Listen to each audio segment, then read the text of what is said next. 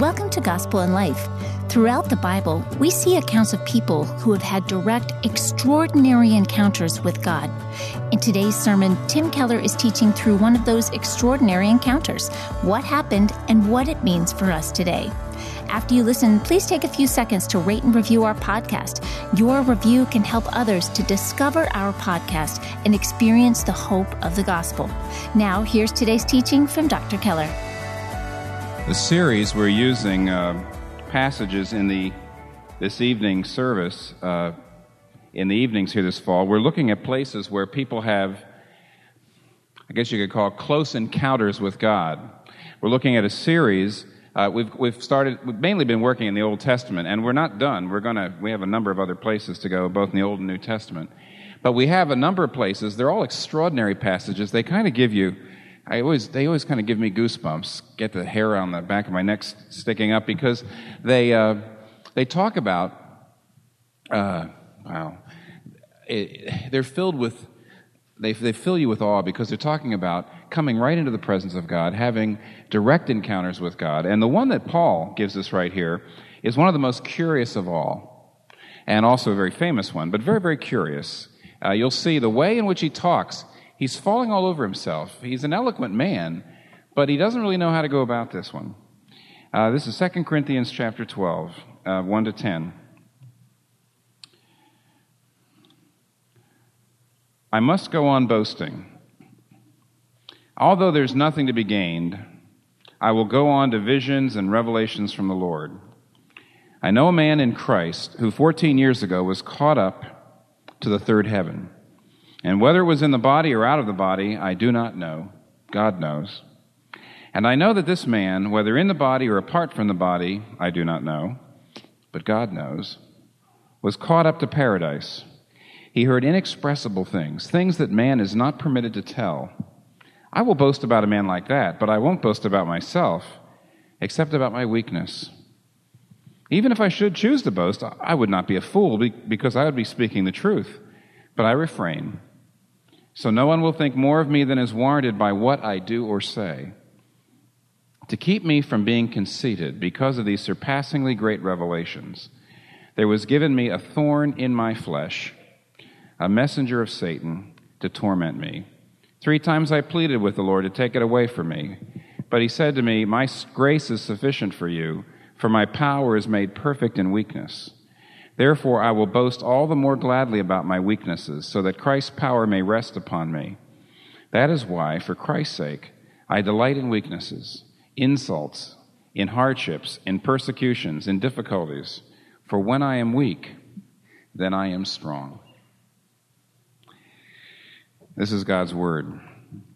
Now, because we're going to be going to the Lord's Supper tonight, I won't go as long as I would like to go in some ways on this. But one of the good things about a worship service that climaxes with the words Lord's Supper is that there's a sense in which I, instead of going all 3 points to my sermon, I just do 2, and God does the last one to you directly. You take what is in the text, and then you have time to process it and to reflect and to ask God to bring it home instead of Tim bringing it home. And he can do a much better job. He knows you better than I do. Let's just lay out, therefore, just the basics, and then you'll have plenty to chew on. This is actually about discouragement. Paul says, I have a thorn in the flesh, a messenger of Satan to torment me. Torment is kind of a bad word. I mean, a bad translation. The old King James Bible, the old Authorized Version, used a better word, to buffet me. Now, we never use the word buffet except when we have a buffet dinner. I guess. I don't know, but it must be a different root, you know. But anyway, we don't use the word buffet around, but you think about it. To buffet means a messenger of Satan. It literally means to take the courage out of me, to deflate me, discourage. This literally is saying something has come into my life to discourage me, cast me down. And Paul's letting us all into the center of his life as to how he deals with that. I was reading one commentator on this who said, discouragement is a very important index of where you are in terms of maturity. He said, if you are always discouraged or never discouraged, there's something wrong with you. He says, if you're never discouraged, you just don't care. You don't care. You don't care about people. You don't care about God's cause. You don't care about the world. You don't care if you're not discouraged. He says, if you're a mature person, if you're a caring person, you will be continually dealing with discouragement. Messengers from Satan. On the other hand, if you're continually discouraged and always cast down, you don't know how to deal. You don't know how to deal with it. You don't know the wisdom. You're not wise. Therefore, if you're always discouraged or never discouraged, it's a sign of immaturity. If you want to understand discouragement, take a look at Paul. Now, Paul tells us, in this case, I'm just going to go right through it because verse 1 tells us something about the context, why Paul is talking about this. And verse 2 to 6 tells us about the heaven experience, and verse 7 to 10 tells us about the thorn experience. Paul talks us about the heaven experience and then the thorn experience. Now, before we look at it, let me look at verse 1 just to show you why this is even coming up. See, verse 1, he says, I must go on boasting, although there's nothing to be gained. I will go on to visions and revelations from the Lord. Now, I got to just take a minute or two here to set this up so you understand the context, why Paul is saying this. This is a letter. This is a letter to the church at Corinth. And if you read the whole letter, and if you read what comes up before it, this is what you would see. There were some false teachers, people that had come to Corinth and were twisting the gospel. And Paul, out of real concern for his people, was trying to say, don't follow them. But they claim to be apostles. If you study the Bible in the original language in Greek, one of the great jokes is this place in chapter 11 where Paul calls these people, he calls them the super apostles. Now, because they were claiming to be apostles, they were claiming to have divine authority, and they were claiming to be better than Paul. They had more apostolic authority than Paul, that you should listen to us, they said. Now, Paul, in Greek, he doesn't actually say super apostles. He calls them huper, which is, for super. He calls them hoopermen. They're the hoopermen. So whenever in seminary, we used to talk about Paul and the hoopermen, because that's literally what he says. He says, I am not inferior to these hoopermen. And these super apostles were claiming divine authority, and they said, we have this and we have that, and this is the reason you ought to listen to us. And that puts Paul into a horrible position. Paul says, you're forcing me out of love for you to show you why you need to listen to me, and therefore you're forcing me to boast. I hate it, it's stupid. And see, verse 1 is to be understood, although there's nothing to be gained by boasting. Now, the better translation would be, I'm going on boasting. Not because, in general, boasting is a stupid thing to do. In general, boasting is a bad enterprise. It's a useless, fruitless enterprise. There's nothing to be gained by it, but you're forcing me. So let me tell you about visions and revelations from the Lord. Now, you see, these super apostles had been saying, we have visions and revelations. God comes and speaks to us. Paul decides to say, well, since they're talking about visions, revelations, if I'm going to prove to you that I'm an apostle, that you have to listen to me, I have to talk about it too. I think it's stupid. I hate to do it. You're forcing me to do it, but I'm going to do it. But when he goes in to explain, to show that he has had visions and revelations from God, he is not in a direct competition. He is not saying, I want to tell you about a revelation to show you that I have had a bigger vision and a bigger revelation than these guys. He's really not saying, they have one revelation a week, oh, I have two. He's not saying, my revelations are bigger, my revelations are better. Oh, no. He's saying, let me show you the validity of my apostleship by showing you that my revelations are different. They're different. The experience of God that these guys are talking about is a different experience than what I've got. It's not in accord with the gospel, he's saying. So he says, you're forcing me to tell about whether or not I've had visions or revelations? Let me tell you about them. And this is what he says. He says, I know a man in Christ who 14 years ago was caught up to the third heaven. Whether it was in the body or not out of the body, I don't know. God knows.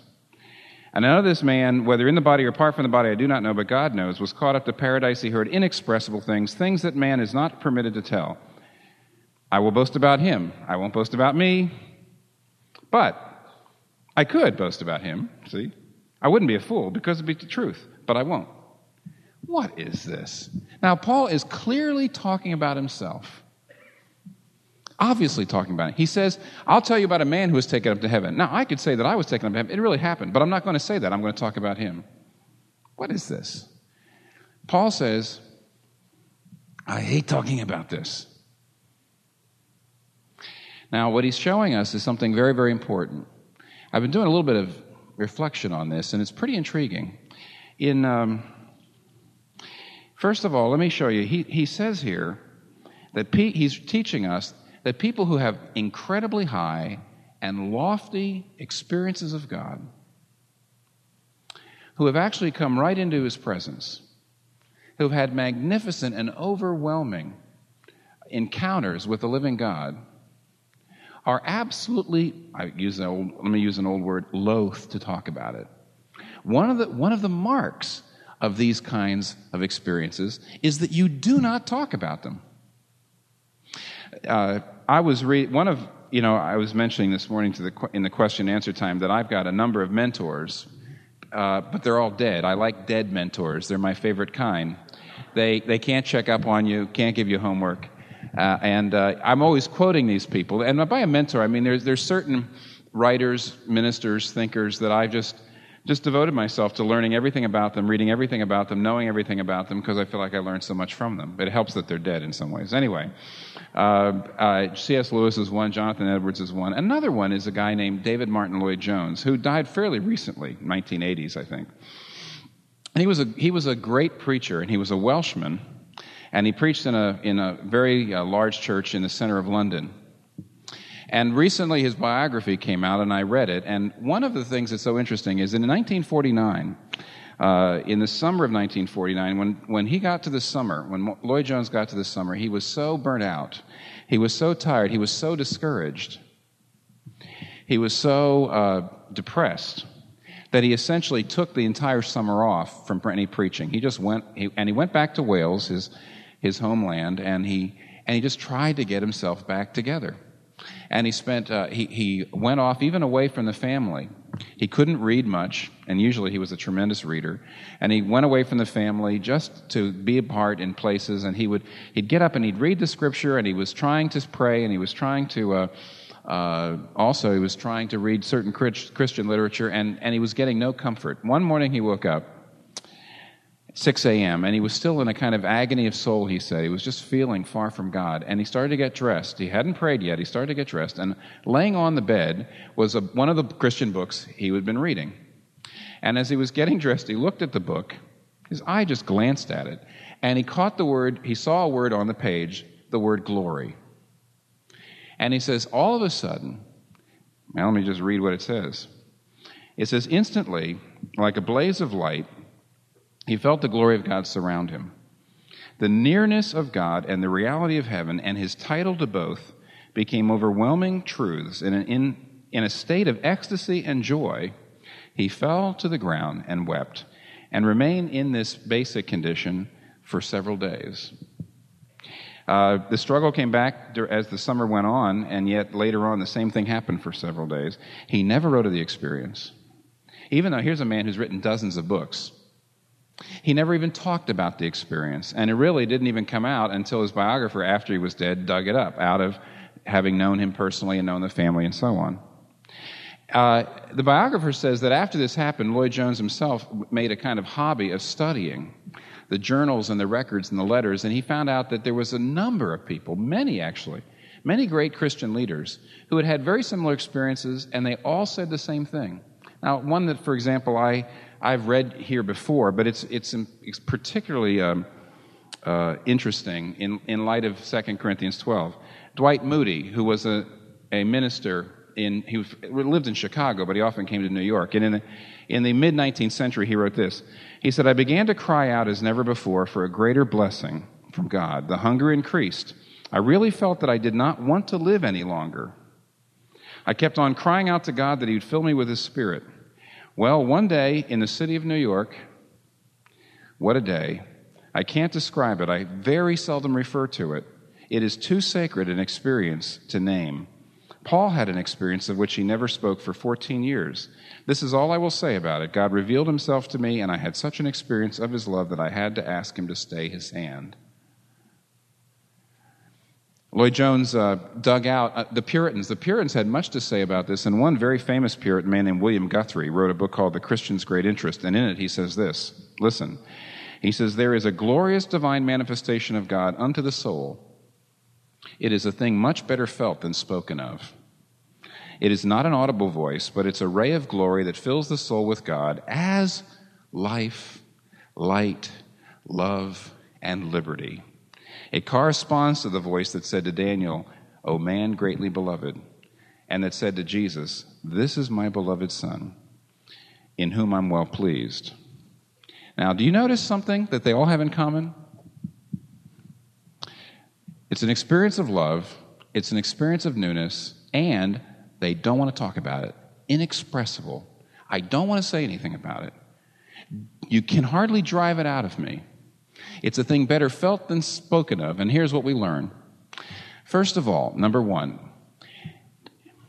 if you hear, and I do, when you hear people talking about, very openly, about God having revealed himself to me, God having spoken to me, God having appeared to me, God having said this and that and this and that, at the very best, they must be talking about an experience of God of a vastly lower order than what Paul or even what Lloyd Jones or Dwight Moody or William Guthrie are talking about.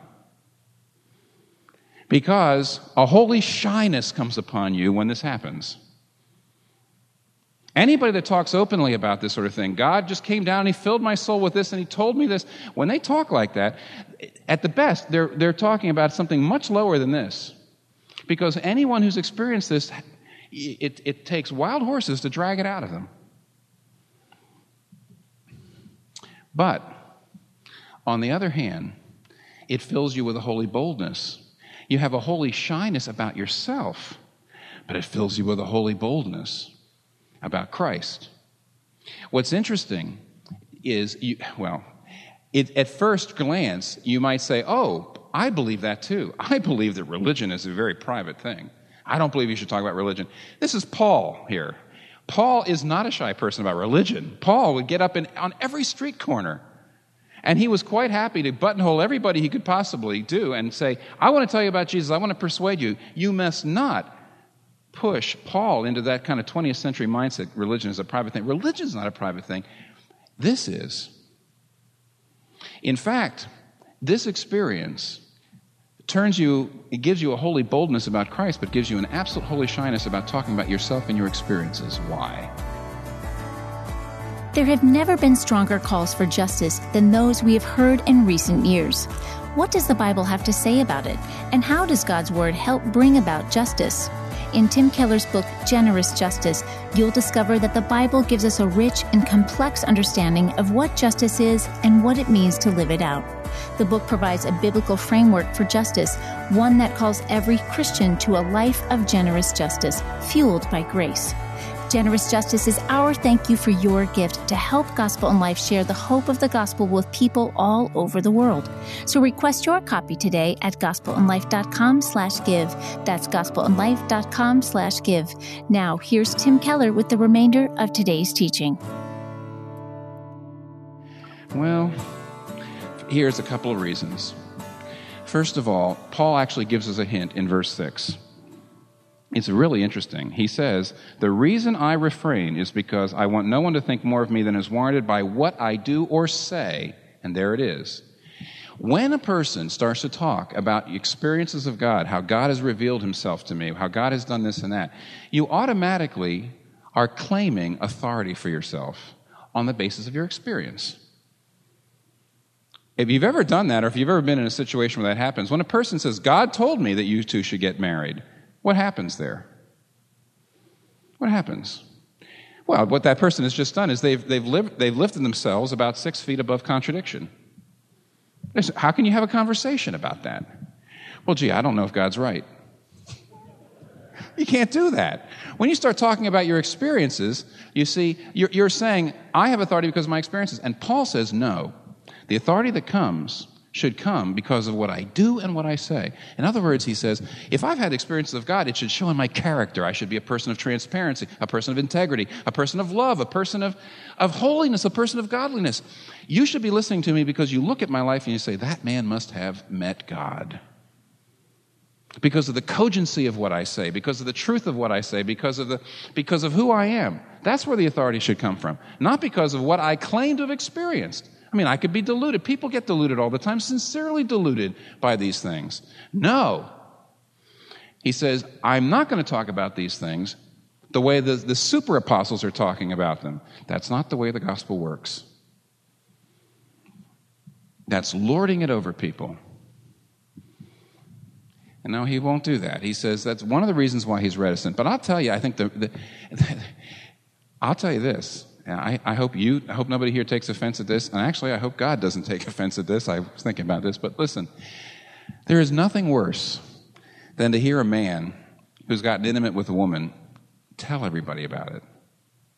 There's nothing worse than bragging about it the next day and describing the level of intimacy. I mean, if you've ever heard anything like that, if you've ever heard anybody do that, you really know that actually no true intimacy really happened. When two people, whether friends or lovers, let the barriers down, become vulnerable to each other, reach a new level of intimacy, a new level of understanding, they understand each other, a new level of love, it is absolutely instinctive to protect that and not to talk about that. You just don't do it. You don't do it. And so Paul, you see, it's so interesting. Paul says, 14 years ago, I had a revelation. I've never told anybody about it before, and I hate to tell it now, and I'm not even, in a sense, I'm going to do everything I can to show you how much I hate talking about it. And you know what's funny? When he gets down to it, this must have been unbelievable, because you know what this is? This is not his conversion. I mean, Paul had all sorts of experiences. Jesus Christ appeared to him on the Damascus Road and struck him blind. All through the book of Acts, he has all sorts of dreams and visions and revelations. And so whatever this is, probably was the number one. This was the biggest. And I mean, that would have to be pretty big. I mean, whatever Paul considers the big one, considering if you read the book of Acts, and you see what he had, this must have been pretty incredible. And he gets his way. He doesn't tell us the doggone thing. I read this. He hardly tells us anything. He gets his way. All the hemming and hawing, verses here, verses, 3 verses of introduction and 4 verses of after, reflection, and about 3 words. I went to the third heaven. You know what the third heaven is? That was just an old traditional way of saying the first heaven is the atmosphere. The second heaven is the stars and the moon and the sun. And the third heaven is the presence of God. That's all. And that's all he says. I was there. He said, I don't even know if it was a vision or whether I was taken up out in the body. I have no idea. It was that incredible. Doesn't tell us a thing about it. Doesn't tell us a thing about it. But there's a holy boldness. There's a holy shyness. And the reason he's caught up, the reason he has this kind of experience, and even though I'm not saying that anybody else can have an experience like this, I really think that apostles did have access that we don't have because of their job. Writing the scripture, a tough job. I hope they had a few pretty incredible revelations. I hope they were way beyond me. But he doesn't say I had it because I was an apostle. He doesn't say I had it because I have an ability with mystical experiences, that I've got psychic ability or something like that. What does he say? Why did he have one? Because he was who? Because he was what? What? What's it say? He was just a man in Christ. You see, to be in Christ, to simply position in Christ, to be clothed with Christ, through faith, God sees us as Christ. When we unite with Christ by faith, then God sees us, he sees Christ's record. He sees Christ. And that's the reason why we've got access. We've got, in a certain sense, as much access as Paul did. That's pretty remarkable. But the other thing that he tells us about is the thorn experience. He says we have a heaven experience, we have a thorn experience, and then he says, but to keep me from becoming conceited because of these surpassing great revelations, there was given me a thorn in my flesh, a messenger of Satan, remember what we said before, to buffet me. And when that happened, he's laying down a principle that's pretty frightening in some ways, but also extremely important, and you've got to see it. And this is what the principle is. In the Christian experience, This is why he's saying that I don't know about these super apostles. They don't seem to have the Christian experience. In the Christian experience, strength and weakness always go together. They are never apart. Lloyd Jones has an experience of weakness which led to experience of strength. And Paul here says, I had an experience of strength which led to an experience of weakness. I was so lifted up that I would have become conceited unless God put something in my life to show me how weak I am and to make me feel my weakness. Strength and weakness are never apart in the Christian life. Just like your left and your right foot. You know, when you walk, your right foot is ahead of your left foot, but it can't get too far ahead. I mean, it just can't. You fall down. Next thing you know, you're dragging your left foot up to reach your right foot and to go beyond, and then that's walking. That's also Christian growth. Always. Experiences of strength lead to experiences of weakness, and experiences of weakness lead to experiences of strength. You don't go from weakness to strength. Don't you see? What Paul is saying is, you go from weakness to strength, weakness to strength, weakness to strength, into higher and higher realms of power. You see, my power is made perfect in weakness. The strength leads to weakness, the weakness leads to strength, and that's how I grow in power. Power is not antithetical to weakness. Not a bit. He says, I wouldn't have anything like the courage I have. I wouldn't have anything like the power I have. I wouldn't have anything like the freedom I have from fear if God hadn't put this weakness in my life. If I'd gotten conceited, I'd be filled with fear. Don't you see?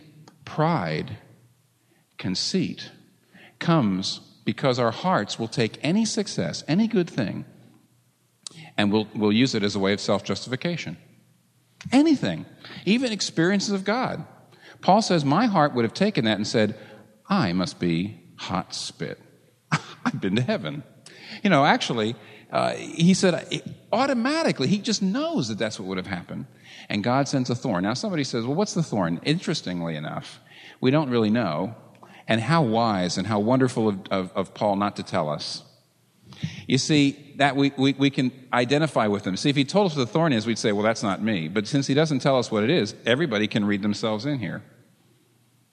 Actually, if thorn in the flesh, see the word flesh, if he means a thorn in the body, if he means his physical flesh, then he may mean that he had a problem with, and people have surmised that he had an eye problem, that he was going blind, that he had epilepsy, things like that. But if when he says thorn in the flesh, he means his spiritual flesh, that means his sin. In other words, that he had a goad to his sin. He might mean that he had a besetting sin. He was falling prey to temptation. He was tempted into bitterness or into anger, into lust or into something like that. We don't know. Isn't that nice? Because now we can read our thorn in. And what he says is, God gave me something. No, wait a minute. You say, didn't Satan give me something? Well, I get to that as my last point in here 1 second. But the point is, something came in that filled him with weakness. And he says, if it wasn't for that sense of weakness that came into my life, I wouldn't have any power. You see, it's the weakness that leads you to cry out to God. It's the weakness that shows you that the only reason why God loves you is not because of your righteousness, but because of Christ's righteousness. And that's the only thing that frees you to go out and say, gosh, the reason that God... You see, I remember the morning when I looked at my life and God was still with me, He was still helping me, He was still supporting me in spite of the last 2 or 3 months in which I thought I'd let Him down again and again. And the thought came to me, oh my gosh, He must love me for Christ's sake. You know, that was one of those kind of minor revelations. And everybody who goes through a period of weakness, at some point you'll say, oh my gosh, He must love me. Not because I'm perfect, because He's perfect. Not because I'm good, because He's good. And that just frees you. Experiences of weakness lead to power. In fact, Paul says, God will never let you go.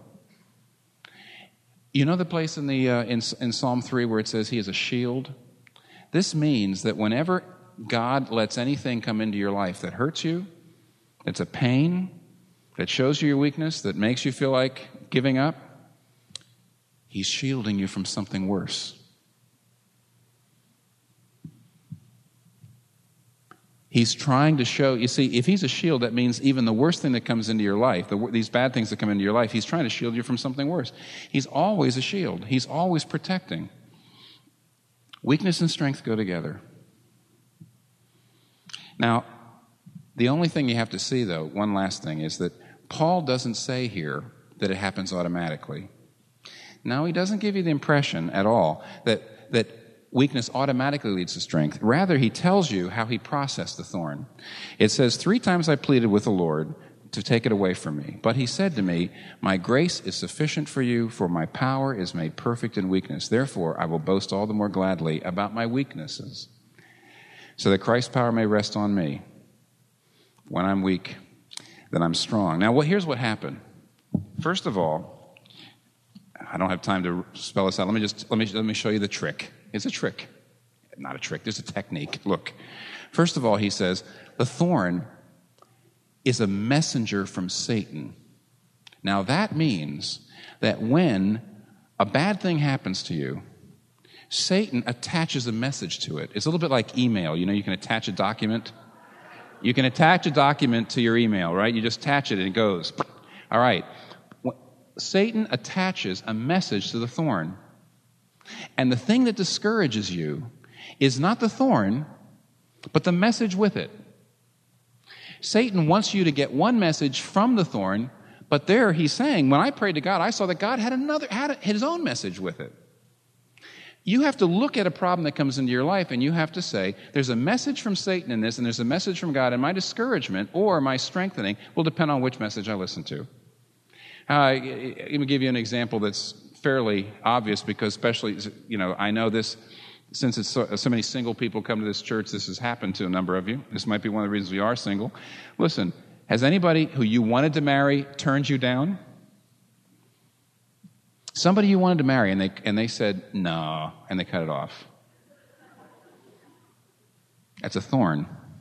You feel weak. It buffets you. But here's what Paul's saying. Satan has a message with it. What's Satan's message? Well, there's a lot of things. See, your discouragement is not the result of the thorn. It's a result of listening to the message from Satan. Well, for example, one message that comes from Satan is, you're terrible. You're a failure. See? It's not the thorn. It's the message that's discouraging you. Or, here's another one. Another message that comes with this thorn is, maybe the message that you're listening to is, if it's a man who turned you down or a woman that turned you down, maybe the message says, women are terrible. Men, you can't trust them. And you get all down. I can't trust them. I hate them. It's not the thorn. It's the message. Paul says, though, with every thorn, there's a message from God. What is that message? He says, my grace is sufficient for you, and my power is made perfect in weakness. Now, that is the generic message. I have to say that what Paul is saying is whatever particular thorn is coming into your life, there's a particular message from God. But whether you're discouraged or strengthened, all depends on whether or not you're going to listen to Satan's message with it or God's. For example, God could be saying to you, it's my grace that saves you, not what the opposite sex thinks of you. My grace is sufficient for you. And until you understand that, you're not going to have power. As long as you take your identity at what the opposite sex thinks about you, you're going to be a person of weakness. So I sent you this weakness to make you strong. Don't you see? Don't you see? You see, Paul found that in prayer. My grace is sufficient for you. Now, I'm sorry to pick on you. If somebody here thinks, does he know that somebody just turned me down? No, I'm not. I just know that this has happened. It's just one example. It's pretty remarkable. And if you do that, and if you listen to the message, and you see that the thorn that's there, Satan's got a purpose for it, and so does God, and depending on who you listen to, will determine whose purposes are realized in your life. Jonathan Edwards, that other dead mentor I've got, it's got a great little line I just read this week. He was talking about safety. And he says, Christians are safe, utterly safe. There's a place in Proverbs where it says, he who trusteth in the Lord is safe. And Jonathan Edwards says, the mistake that people make all the time is this. He says, the Bible does not teach that Christians are safe from evil things. The Bible says that Christians are safe from the evil of all things. Evil things will not have an evil effect on you at all. If you understand the gospel and you apply it, if you know that you're saved by grace and you use it at that moment, you see, you are utterly safe, not from evil things, but from the evil of anything. Let's pray. Thank you, Father, for giving us one more story of a man in Christ. And we pray that those of us tonight who are looking at our thorns and licking our wounds might apply grace as we come to your table so that we can find that our weakness is really our strength and your power is made perfect through it. In Jesus' name we pray. Amen. Thanks for listening to today's teaching from Dr. Keller. We pray you were encouraged by it. To find more gospel-centered resources like today's teaching, you can sign up for email updates at gospelandlife.com. That's gospelandlife.com. This month's sermons were recorded in 1996 and 2009. The sermons and talks you hear on the Gospel and Life podcast were preached from 1989 to 2017, while Dr. Keller was senior pastor at Redeemer Presbyterian Church.